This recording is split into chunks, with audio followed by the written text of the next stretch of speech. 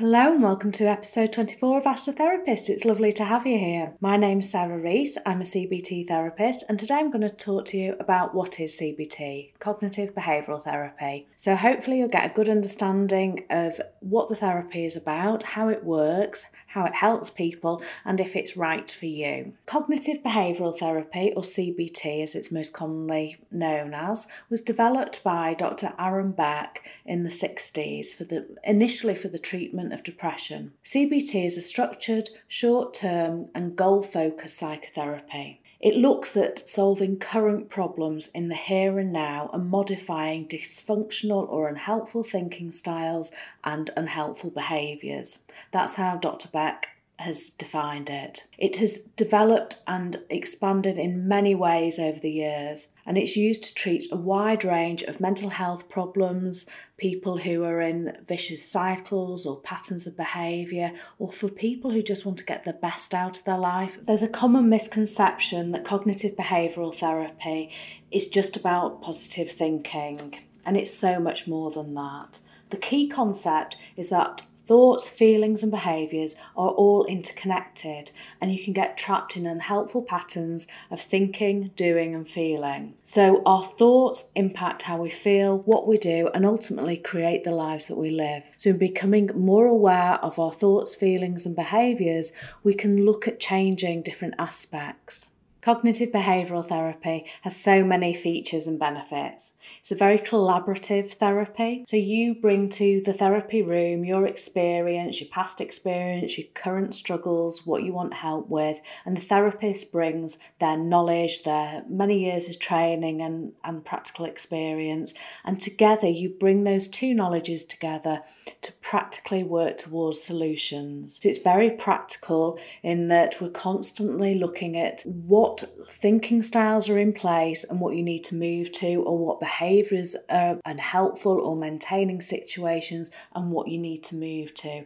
So it's almost as important what goes on outside the sessions as what goes on inside the sessions. The CBT therapist has been trained in a therapeutic approach, the application of CBT. We've been trained in all the anxiety and mood disorders and all the relevant evidence base for each mood and anxiety disorder.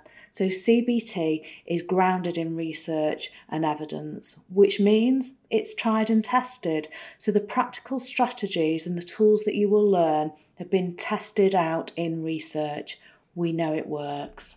Initially in therapy, we do something called an assessment where we get a really good overview of your past experiences, the key problems areas, and then we look at the goals that you have for therapy. The therapy is mainly based in the here and now, but myself and I know other therapists sometimes do look at people's past if it's relevant. For some people it's not, and we don't need to go into what happened in your childhood. For some people it is relevant. I think it can be helpful in kind of helping people develop a compassionate narrative for where they find themselves today. So I think in many respects it can be really helpful, but it doesn't need to be an in-depth kind of 10 sessions of going over the past. And lots of people like that because they don't want to go back to the past. They're struggling with something in the here and now, and they want practical tools and strategies to change things now. And that's where CBT comes into its own. It's a very active therapy. The therapist is always looking for patterns of thinking and behaviour. There's lots of psychoeducation, and what that means is kind of education around all the anxiety and mood experiences and difficulties that people can have. And lots of therapists are trained in how your mind works, which is hugely beneficial because our minds are really tricky and often do not help us.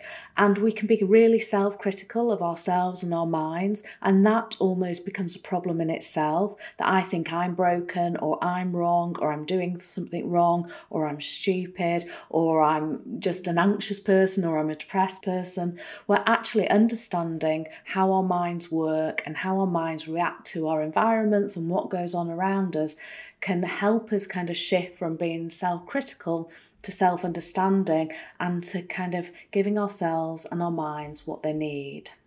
As within every therapy, a very key ingredient is your relationship with your therapist. So your connection with how well you get on with your therapist, how much you think that they can help you, will have a direct impact on the quality of your therapy.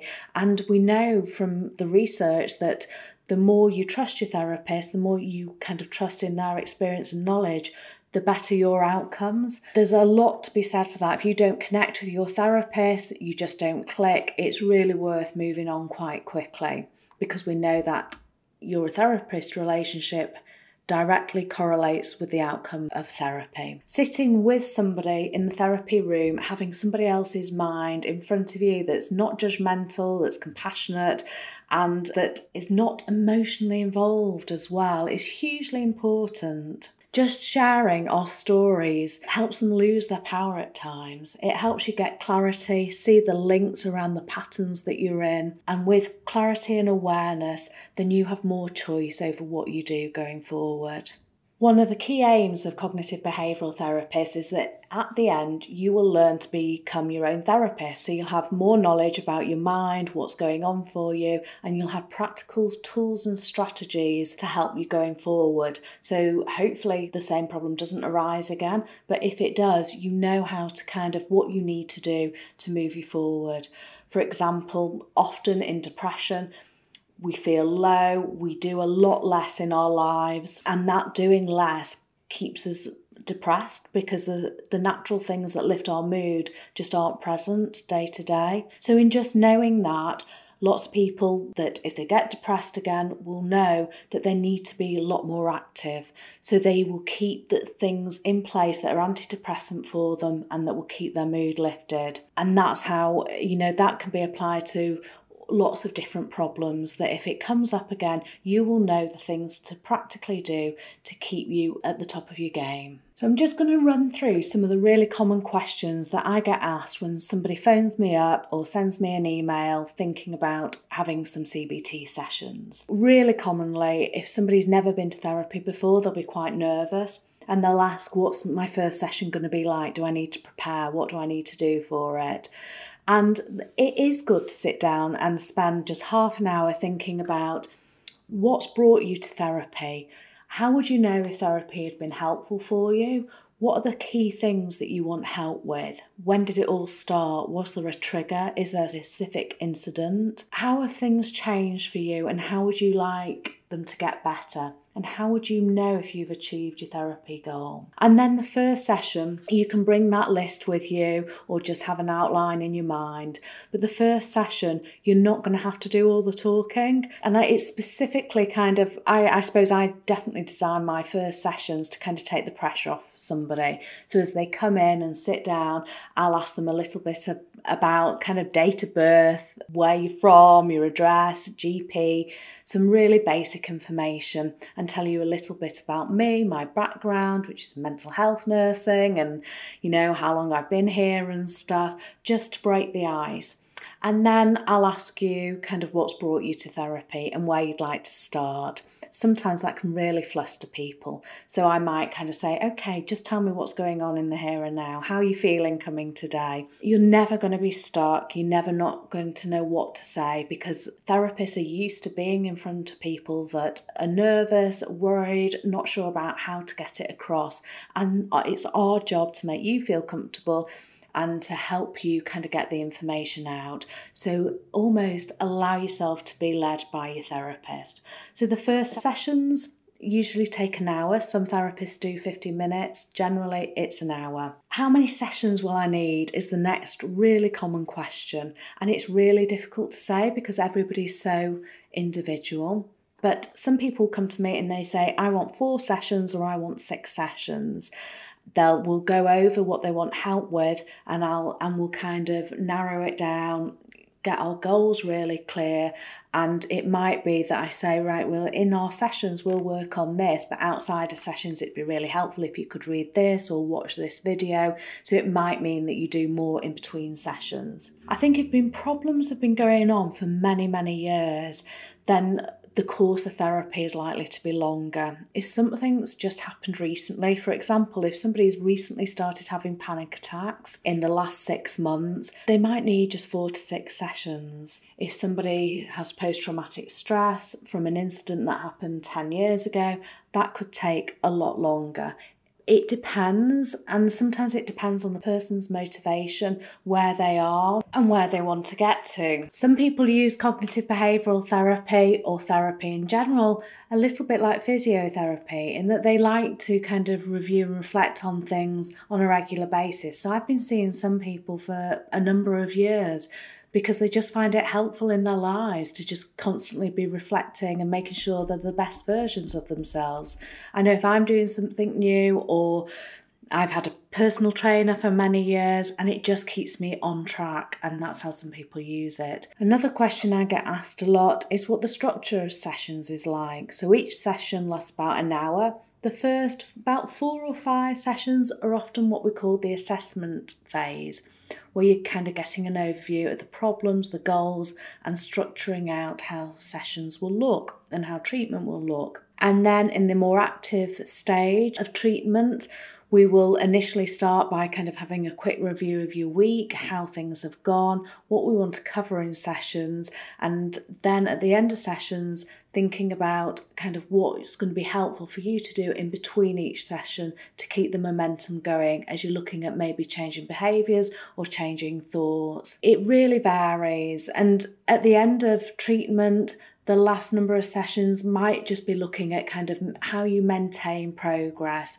what you've learned and what you've got out of sessions, and what you need to do going forward to kind of keep yourself in check, really. And that might be coming back to have a few booster sessions, or it might be just putting alerts in your phone at 3-month mark or 6-month mark, just to kind of make sure that you're maintaining progress. Another question I am often asked is, how frequently should I have CBT sessions? And again, that depends on each individual because everybody's experience is very different. I generally like to see people at least for the first 4 sessions weekly, and then often as we get further into CBT, because you're doing a lot in between sessions, it's useful to spread out sessions. So to go to fortnightly and then monthly at the end, and then maybe have a final session in 3 months' time. But some people just really want to get through things quickly and they find weekly keeps them on track. Some people find that we cover so much in the session and there's bits to do afterwards that they like the 2 weeks. So you can play around with that with your therapist. I thought it might be useful to kind of go through what I'm doing as a CBT therapist in the CBT session. So there's lots of different areas. I suppose initially I'm always looking for patterns in how you're thinking, how you're feeling, and what you're doing to manage. I'm always thinking about what do you need to learn about your mind or your psychology that's going to be really helpful for you. So thinking about the education that I can offer that's going to be helpful and kind of give you a sense of this is normal, it makes sense, I know what to do and how to move it forward. I'm always looking at your coping strategies. So with any experience we find ourselves in, we put in place what's called safety behaviours or coping strategies. So if I'm anxious when I go into a shop, I might lower my gaze, I might rush around really quickly, I might do a lot of avoidance of the shops. If I'm worried about public speaking, that might be something I avoid, or I might speak very quickly to get through it.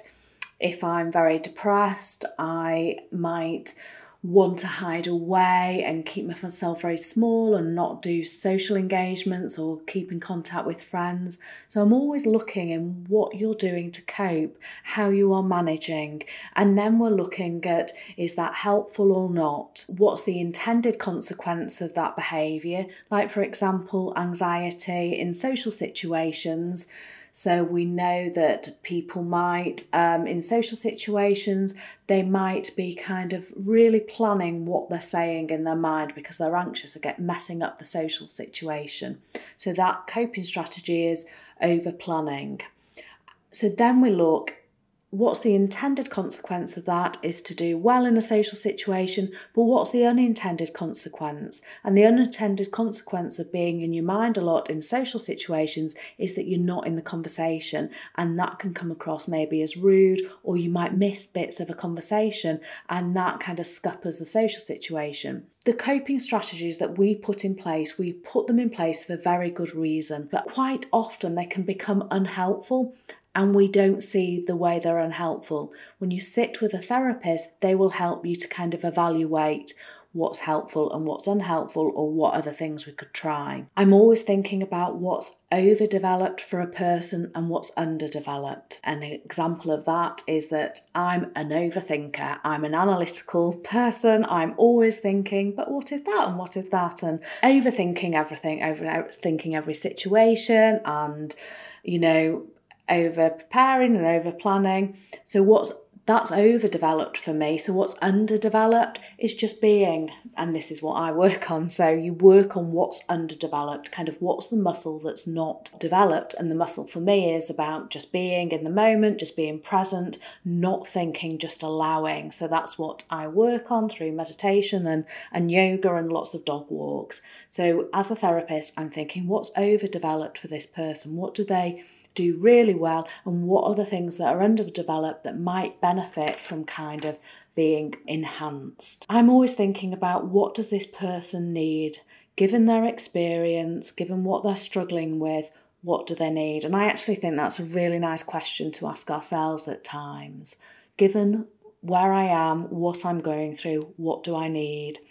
And when we ask ourselves this and we slow things down, often we know more than what we realise. In sessions, I'm always thinking about what can we do, and it's done very collaboratively generally with somebody, but I'm thinking what needs to happen in between sessions. So what can we be working on in between sessions that's going to really enhance these sessions? I'm always thinking about, how does this person support themselves and what do they need?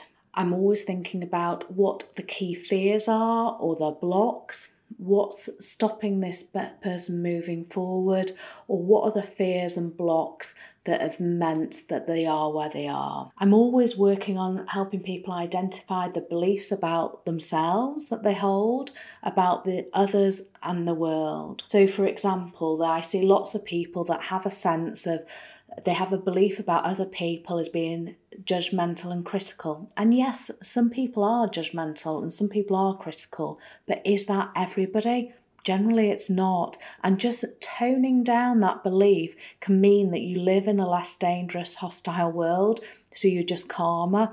So when I'm always trying to listen out for beliefs people have about themselves, the world and others, and helping them become more aware of it, because with awareness we have choice and we can start to alter and shift it. I'm always thinking about kind of what behaviours and thinking styles would be most helpful for the person. How can new ways be learned? So how can we help somebody learn new thinking styles on new ways of doing things differently? And often that is through trial and error. So we do lots of things called behavioural experiments. So if going back to maybe a social situation, often people who are socially anxious won't give much eye contact. So they might spend a week really trying to give eye contact, and they might have a negative belief about that if I give more eye contact, people will think I'm kind of coming on to them or a bit weird. And actually, often what we find is when we give really good eye contact, people are quite flattered and it kind of connects you up more with people. And that is an amazing way to learn, because once you've got that evidence, you can't dispute it. So it's and we don't always get it right, but it's trying things out, having a real experience of putting in place a different behaviour or a different thinking style, or looking at a different belief system and playing around with it and seeing how it feels. So that's kind of what I'm doing in therapy. And I guess every CBT therapist comes from a different background. We've all had different training on top of our CBT training. So I've done work in compassion focused therapy and EMDR, which is eye movement desensitization reprocessing. So all those things will influence how I practice as a therapist. So going forward, what would be the next step is kind of really thinking about the type of therapist that's going to be most helpful for you. I have done a blog post which I'll attach to the show notes in this episode about choosing the right therapist. You can go to your general practitioner in the UK and have a chat with your GP about different types of therapy that are available on the NHS and what might be most suitable for you. And you can do Google searches and look around at people's websites, and often just looking at somebody's website you can get a general feel for who they are and what they do. And then I think it's important to have a conversation with the therapist and just make sure you're a good fit. And we're in the UK, the professional organisation that accredits CBT therapists is called the BABCP, and that's the British Association of Cognitive and Behavioural Psychotherapies, so BABCP, and they have a Find a Therapist finder on there. It's a directory which hopefully they're going to update at some point. So I hope that's been helpful. I'll be hopefully doing other podcasts in the future where I look more specifically at CBT for phobias, CBT for different types of anxieties or mood or OCD. But today's been quite broad and quite general. So I hope it's been helpful and I look forward to speaking to you all again soon. Bye.